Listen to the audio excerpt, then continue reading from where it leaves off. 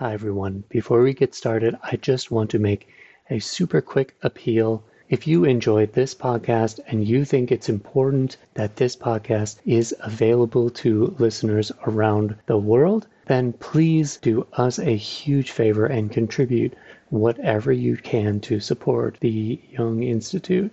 It includes this podcast, of course, and also the programs we have online and in person, which are made affordable, of course. As you can imagine, as a nonprofit, it costs more to run the programs than we really feel is appropriate to charge everyone who would like to attend. Because of that, we need support to make sure that all of this is available. And that includes this absolutely free podcast, which is about to hit 1 million downloads, probably sometime in January. And it's listened to by thousands of people around the world in over 100 countries. And so if you want this resource to continue to be available, if you think it's important and you value its position in your life and in others, please consider supporting the Institute by clicking the link in the show notes or going to youngchicago.org/give. Thank you so much.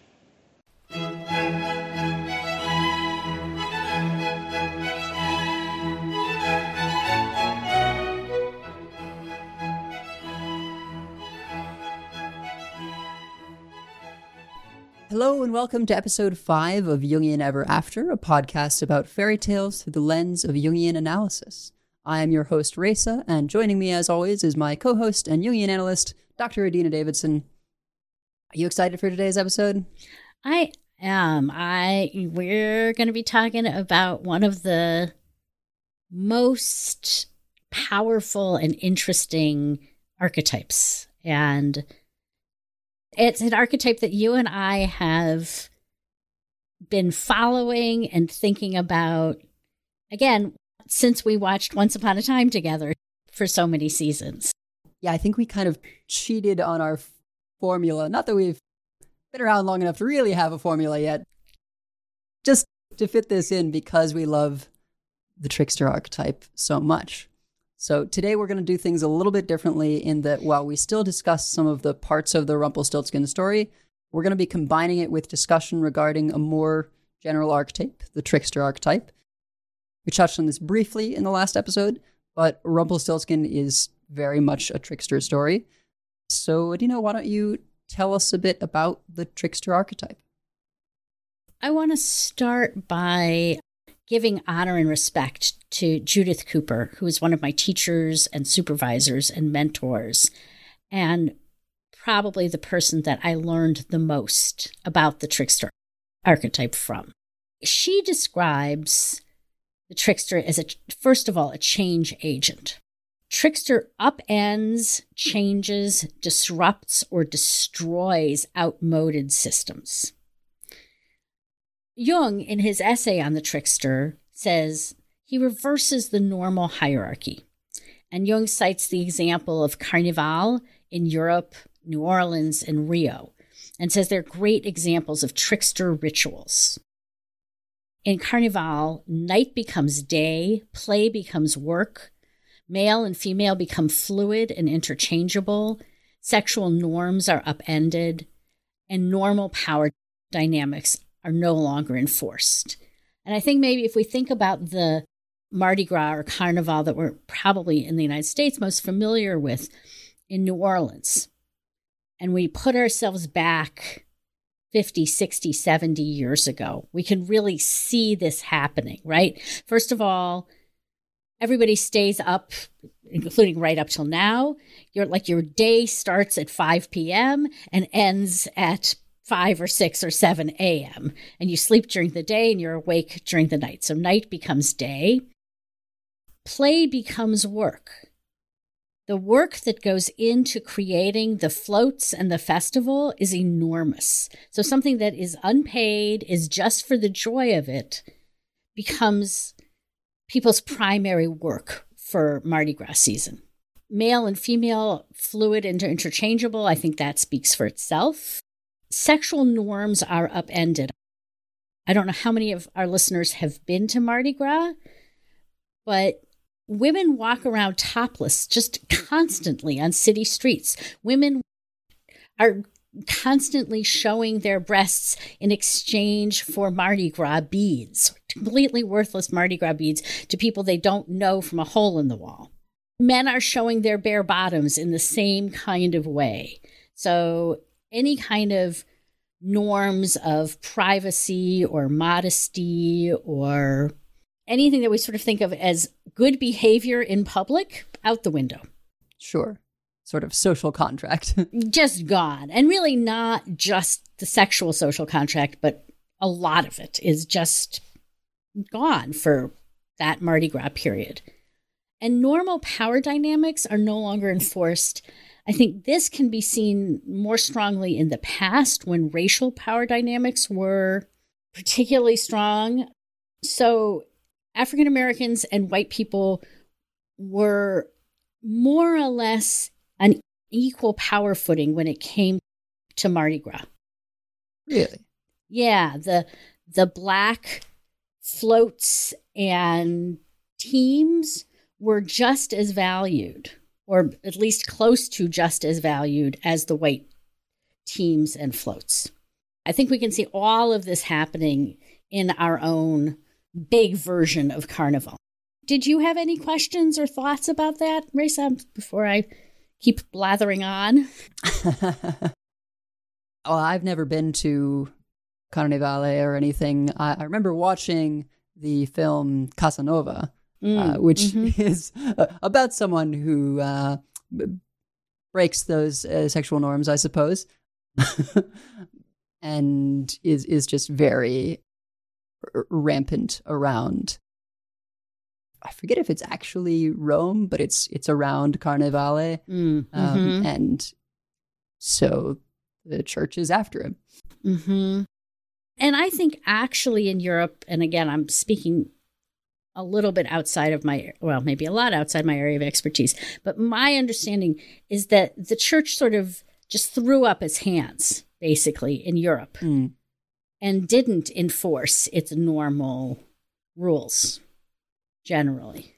Because how could you just lock everyone up or whatever? I think probably that, and also maybe from an intuitive sense that human psyche needs these times where we turn everything upside down, or we sort of, die a little bit. Like it re-energizes something crucial inside of us.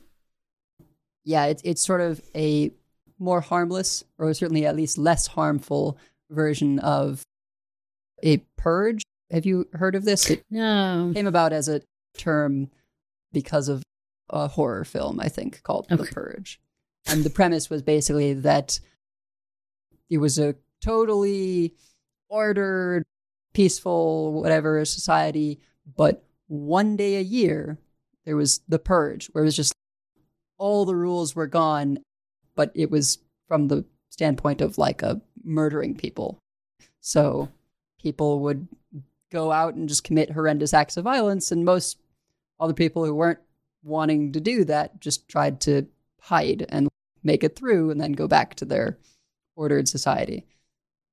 So I think this is kind of similar to that, except because it's a ritual, it is much more manageable. It's much more contained. Murder or assault are not condoned, but the overturning of sexual mores, racial stereotypes, power dynamics, that is all part of it. So Jung says Mardi Gras and Carnival turn everything upside down. And in doing so, they allow older levels of consciousness to let itself rip with all of the wildness, wantonness, and irresponsibility. Second aspect of Trickster. So the first aspect was that it's a change agent and that it upends things. The second aspect is Trickster's a rule breaker. Trickster challenges the status quo. Third is that Trickster brings chaos, instability, and surprise. Fourth is that Trickster is a shapeshifter. He has a dual nature, male and female at once, half animal, half divine, And sometimes in that animal divine mix, also a savior figure. Trickster is subversive. If she's not funny, she's not a trickster. I think this is really important. Trickster has humor. It might be cruel humor, but it's humor. She mocks herself and she mocks the power structure. In many stories, Trickster is the messenger of the gods. So Hermes is a trickster figure who brings knowledge from the gods that people need. And she's also a guide between the realms. Trickster helps us navigate between conscious life and unconscious life. And finally, she helps us understand paradox, something that seems completely contradictory, as psychological truth. Yeah, I think before you told me, I didn't really think of the messenger of Hermes as being a trickster character. I just thought, this very interesting kind of, in a lot of ways, supporting role in so many stories. Goes with Zeus in disguise, in Baucis and Philemon, is part of the Orpheus and Eurydice story, where he's the one who's walking Eurydice out and has to make sure that Orpheus doesn't look behind him. Right. Of course, always bringing messages. He's the messenger god to all of these people in the Iliad or whatever. But I never really thought of Hermes as a trickster until you brought it up to my attention. Right. But he starts out his career by stealing Apollo's cattle. Very tricksterish, right? He's a brand new baby and he's already stealing the gods' cows. Yep. The tricksters that I'm more familiar with are from pop culture. I think the most popular one is, of course, Loki, from Norse myth, but also the current Marvel Cinematic Universe. Loki has always been a very beloved character to a certain group of fans. And I think the Loki show was one of the better pieces of Marvel content, particularly regarding the shows that they've been doing. It was a time, I don't know if I want to say travel, but kind of travel story. But it was also just very much this trickster story and like focusing on the trickster and, light spoilers. There are many Lokis. It's the whole multiversal thing. So yeah, you get to see the trickster in all these various forms, some comical, some very serious, and that was very enjoyable. But also, they're animal Lokis, maybe this is more of a spoiler, sorry, everybody, but they're animal Lokis, they're female Lokis, all of that stuff that we talked about the shape-shifting is very apparent. Yes. In the series. Yeah, absolutely. You sort of almost never know, is this character going to turn out to be a Loki? Right. Maybe. Which is, again, that wondering that, where is Trickster going to jump out at us is very much part of the archetype. And even outside of the show, but in the films, etc., it shapeshifts all the time. Shows up and pretends to be one of the Avengers or transforms just to mess with people, to turn into someone that they care about. Very classic stuff. And they reference some Norse stories when it comes to Loki's childhood with Thor. Get a kick out of some of those.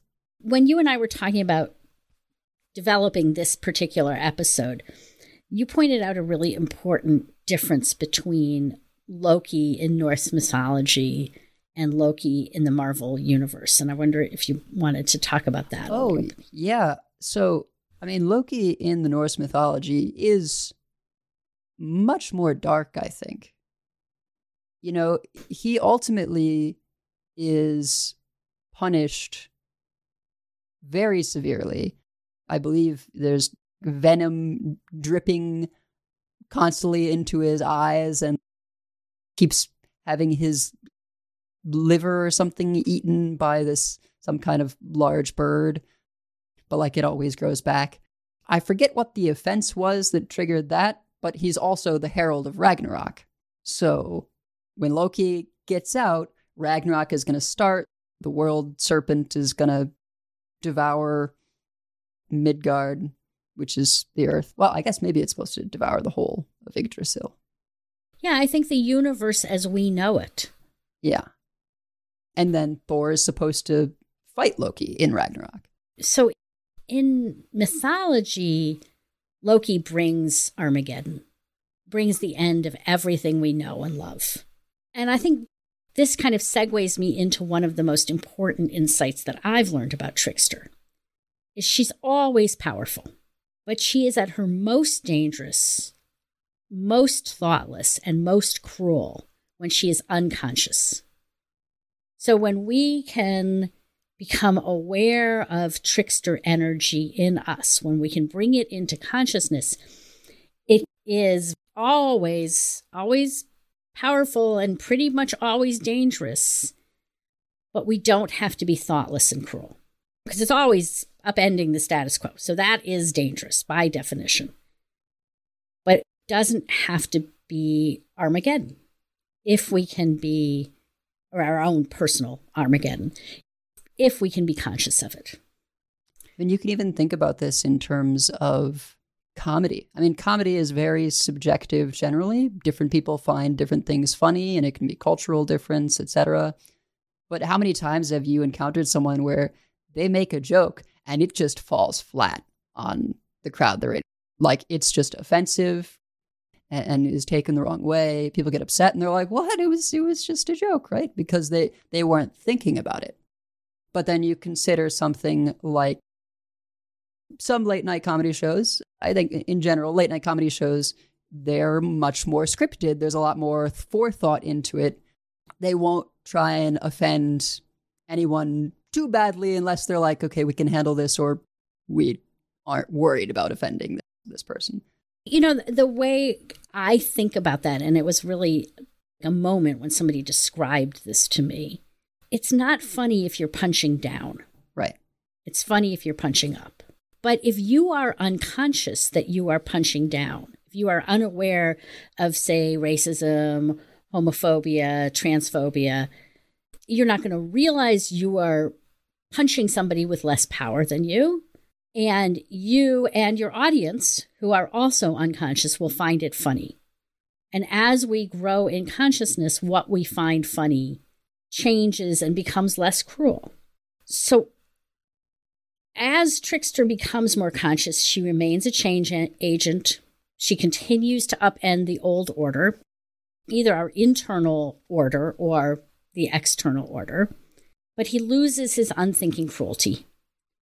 And he has the potential to become, as Jung says, the wounded wounder is the agent of healing and the sufferer that takes away suffering. So I think, really, if you think about comedians again, they're often wounded.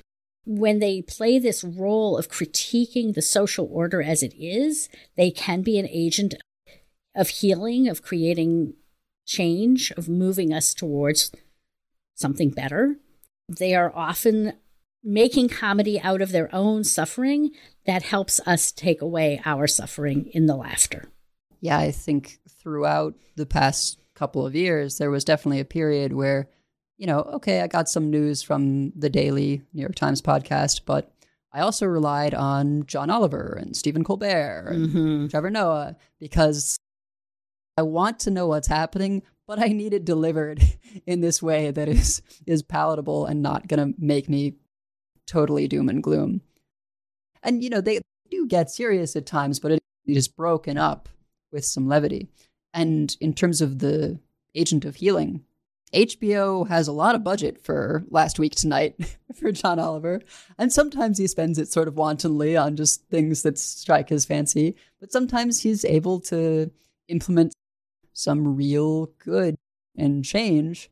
It may result in further comedy, such as I remember, this was a while back, but he did something to help the koalas in Australia because they were getting chlamydia and it was a big problem for the continuation of the species. So they raised a bunch of money and they named it the John Oliver Chlamydia Award. And even if we go a little farther back into history, I think of Charlie Chaplin mocking Adolf Hitler. Right? I mean, and he was trying to show the world what a little person Hitler really was. Didn't succeed, but it was a very valiant trickster attempt. So we started the show by saying that Rumpelstiltskin can be seen as a trickster story. And I've always assumed that it was Rumpelstiltskin himself who was the trickster. But as I read through it again in preparation for this episode, I actually think it's the miller's daughter. I've tended, and I think this is partly because of my own lens of seeing through things through patriarchy. So she's a girl, so she's the hapless victim. And that's how I always saw her. But in fact, she uses trickster energy to get what she needs throughout the story. And she becomes more and more effective at it. She starts the tale seeming really, truly helpless. She's given by her father to a king. She doesn't even speak up to object, and threatened with death if she does not do the impossible task of spinning straw into gold. And then she just sits there and weeps. There's no trickster there. There's just a victim. Then in walks Rumpelstiltskin, who can magically turn straw into gold. He makes a deal. In exchange for increasingly valuable items, he will save her life. Nothing seems terribly tricky here either, just a simple barter. You give me jewelry, and eventually your unborn child. I will make straw into gold. You stay alive.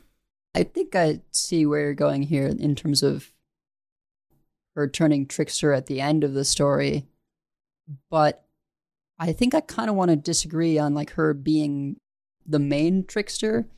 Maybe you could argue that it sort of is a transference from Rumpelstiltskin to the miller's daughter. But ultimately, the story is named for Rumpelstiltskin. And in a way, I guess the story is tricking the reader about who's the main character, since we empathize with the miller's daughter, but she remains nameless. I mean, we have to say the miller's daughter. But part of being a trickster is the fall as well.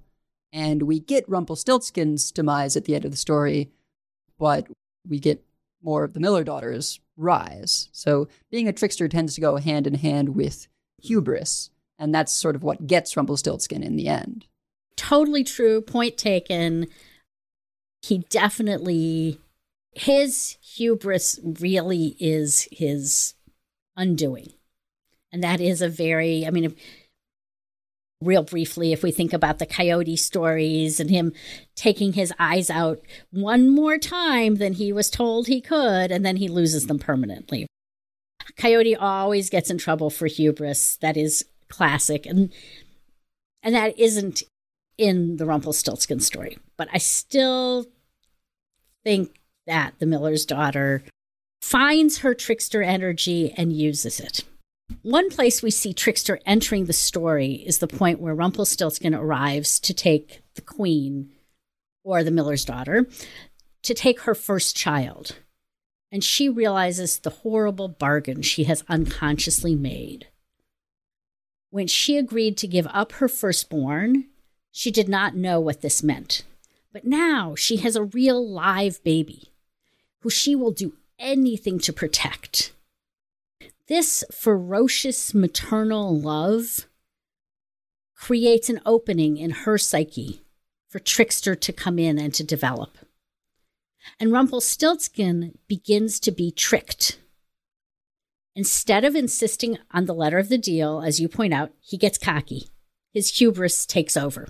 He says, believing that the queen is still a foolish young girl, that if she can guess his name in 3 days, he will allow her to keep her child.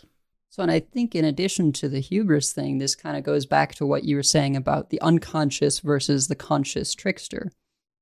When he was making these deals, I think even for him, it was this thing in the future, oh, I'll get your firstborn child.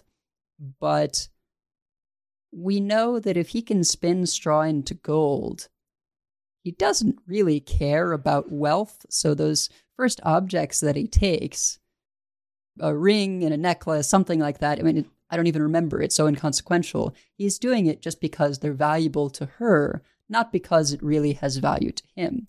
So then when she's queen and has wealth, well, the thing that has value still is her child. Priceless.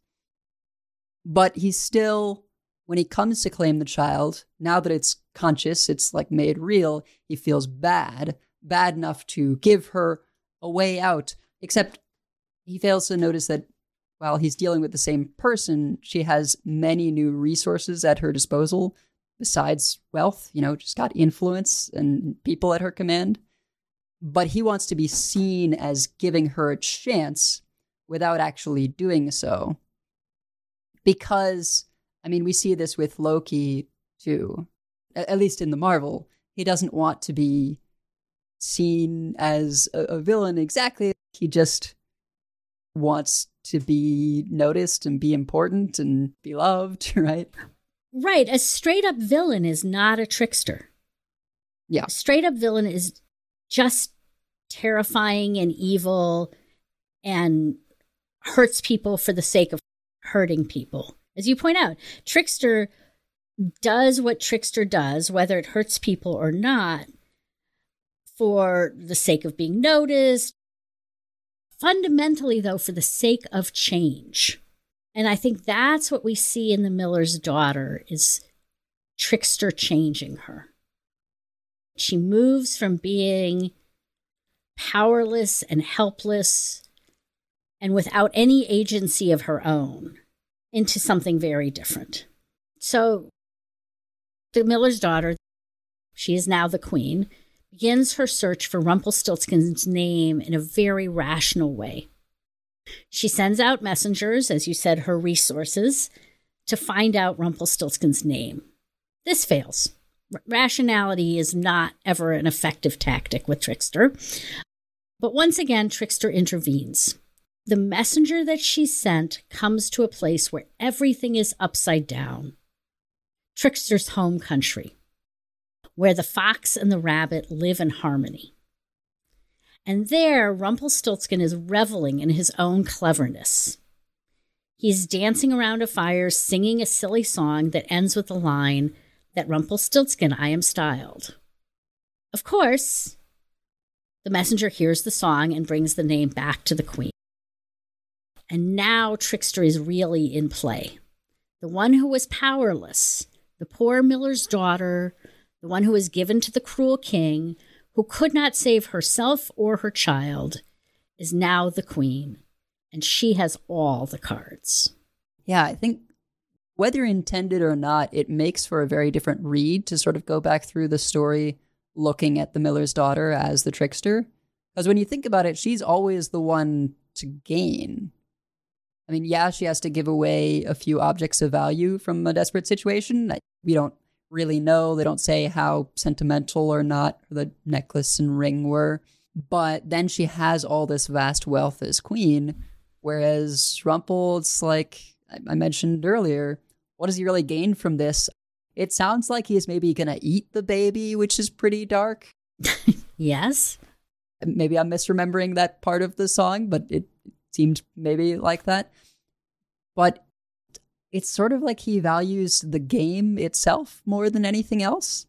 Unless we want to think that his ultimate goal was her baby in the first place. But it seems to me that he just sort of scales up the stakes based on what will be most valuable with who he's dealing with.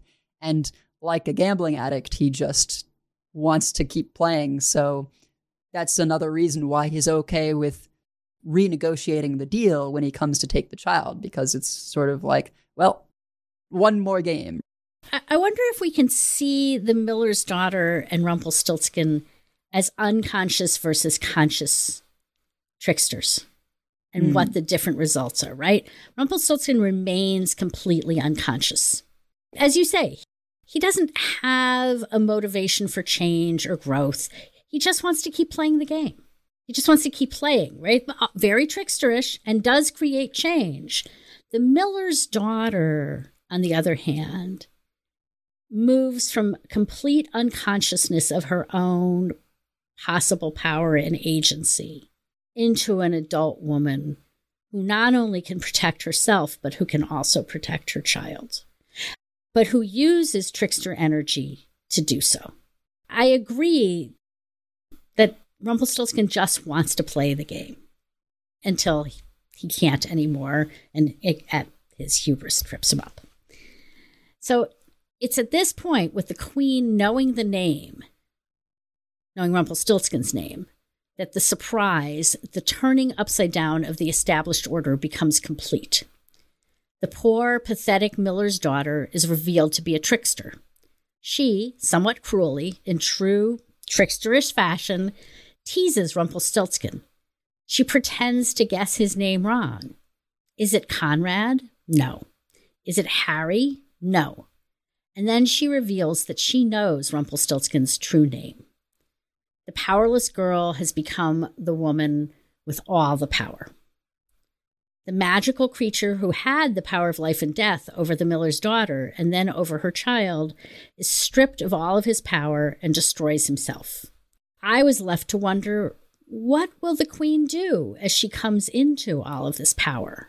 What changes might she bring to the kingdom? Yeah, and I think it's part of that whole unconscious, conscious thing. We can see how the unconscious trickster is cruel. She finally has one up on him and wants to revel in that. And she's not really thinking about what he's going to do. You know, I don't know that she would necessarily have reason to hate Rumpelstiltskin here. I mean, is an antagonist is going to take the child, but he hasn't yet. He gave her this extra chance. And it's one thing to not want your child taken away. It's another thing to have the person who's going to do that tear themselves in half. You know, I'm not sure she quite thought of what was going to happen by winning this game, but I can't imagine it was Rumpelstiltskin's death in such a peculiar fashion. But she doesn't care what the response is going to be.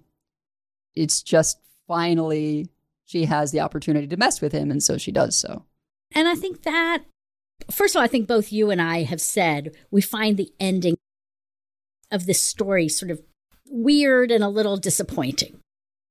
Weird, a little disappointing, really gross. Like, if you read this sentence, you're sort of like, I don't even want to think about how that works. Right, how that rending apart. Mm-hmm. Ugh, right. So what about this weird, disconcerting ending relates to Trickster? How does it bring us back to this archetype?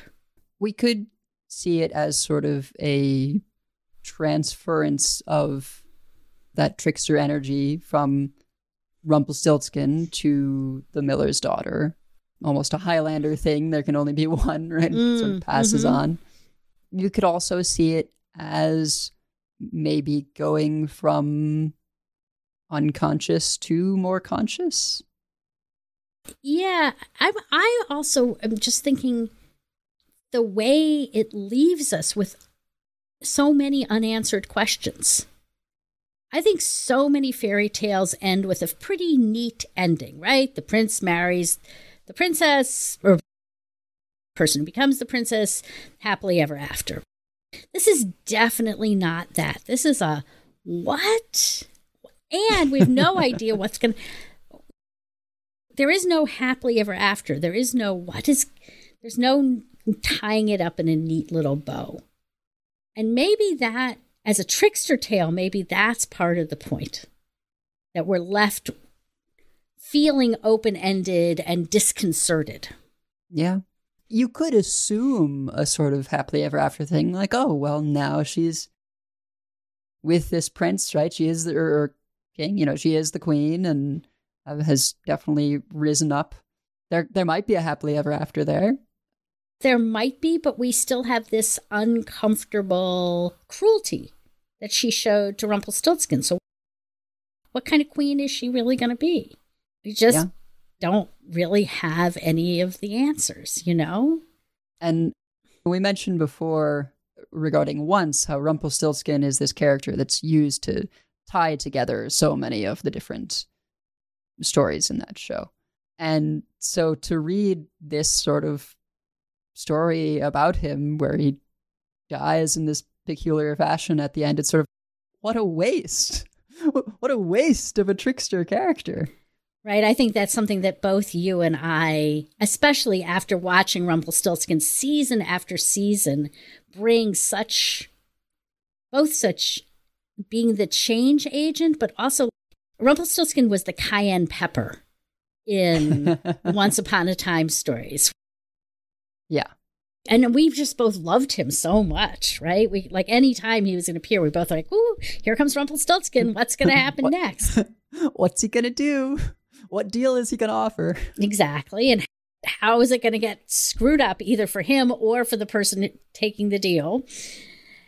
And for him to just sort of end this way, I think for both of us felt like, well, yeah, wait a minute. There's so much more that could happen with this.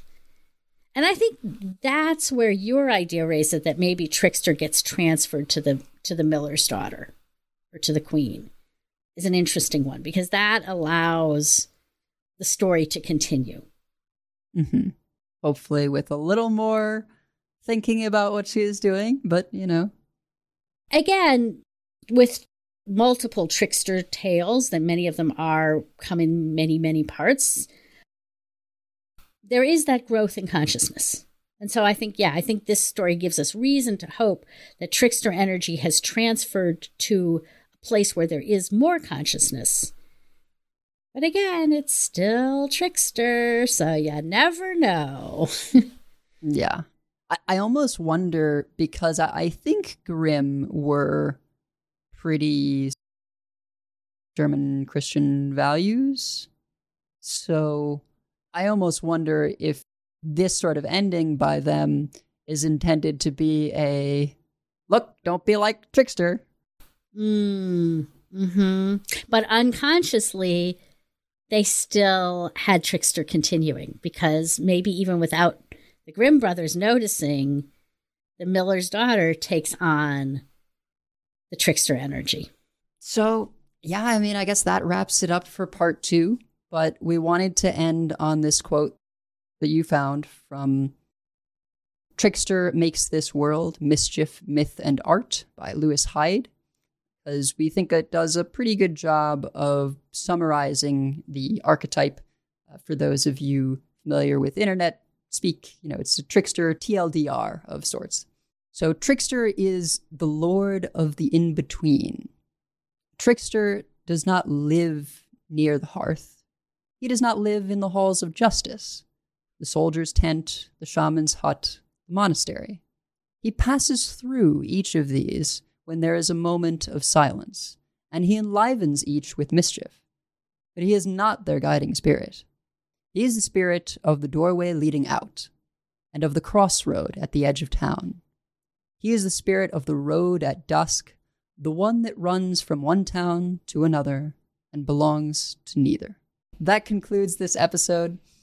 Our intro-outro music is a sample of Spring Movement 1 Allegro from The Four Seasons, composed by Antonio Vivaldi and performed by John Harrison and the Wichita State University Players.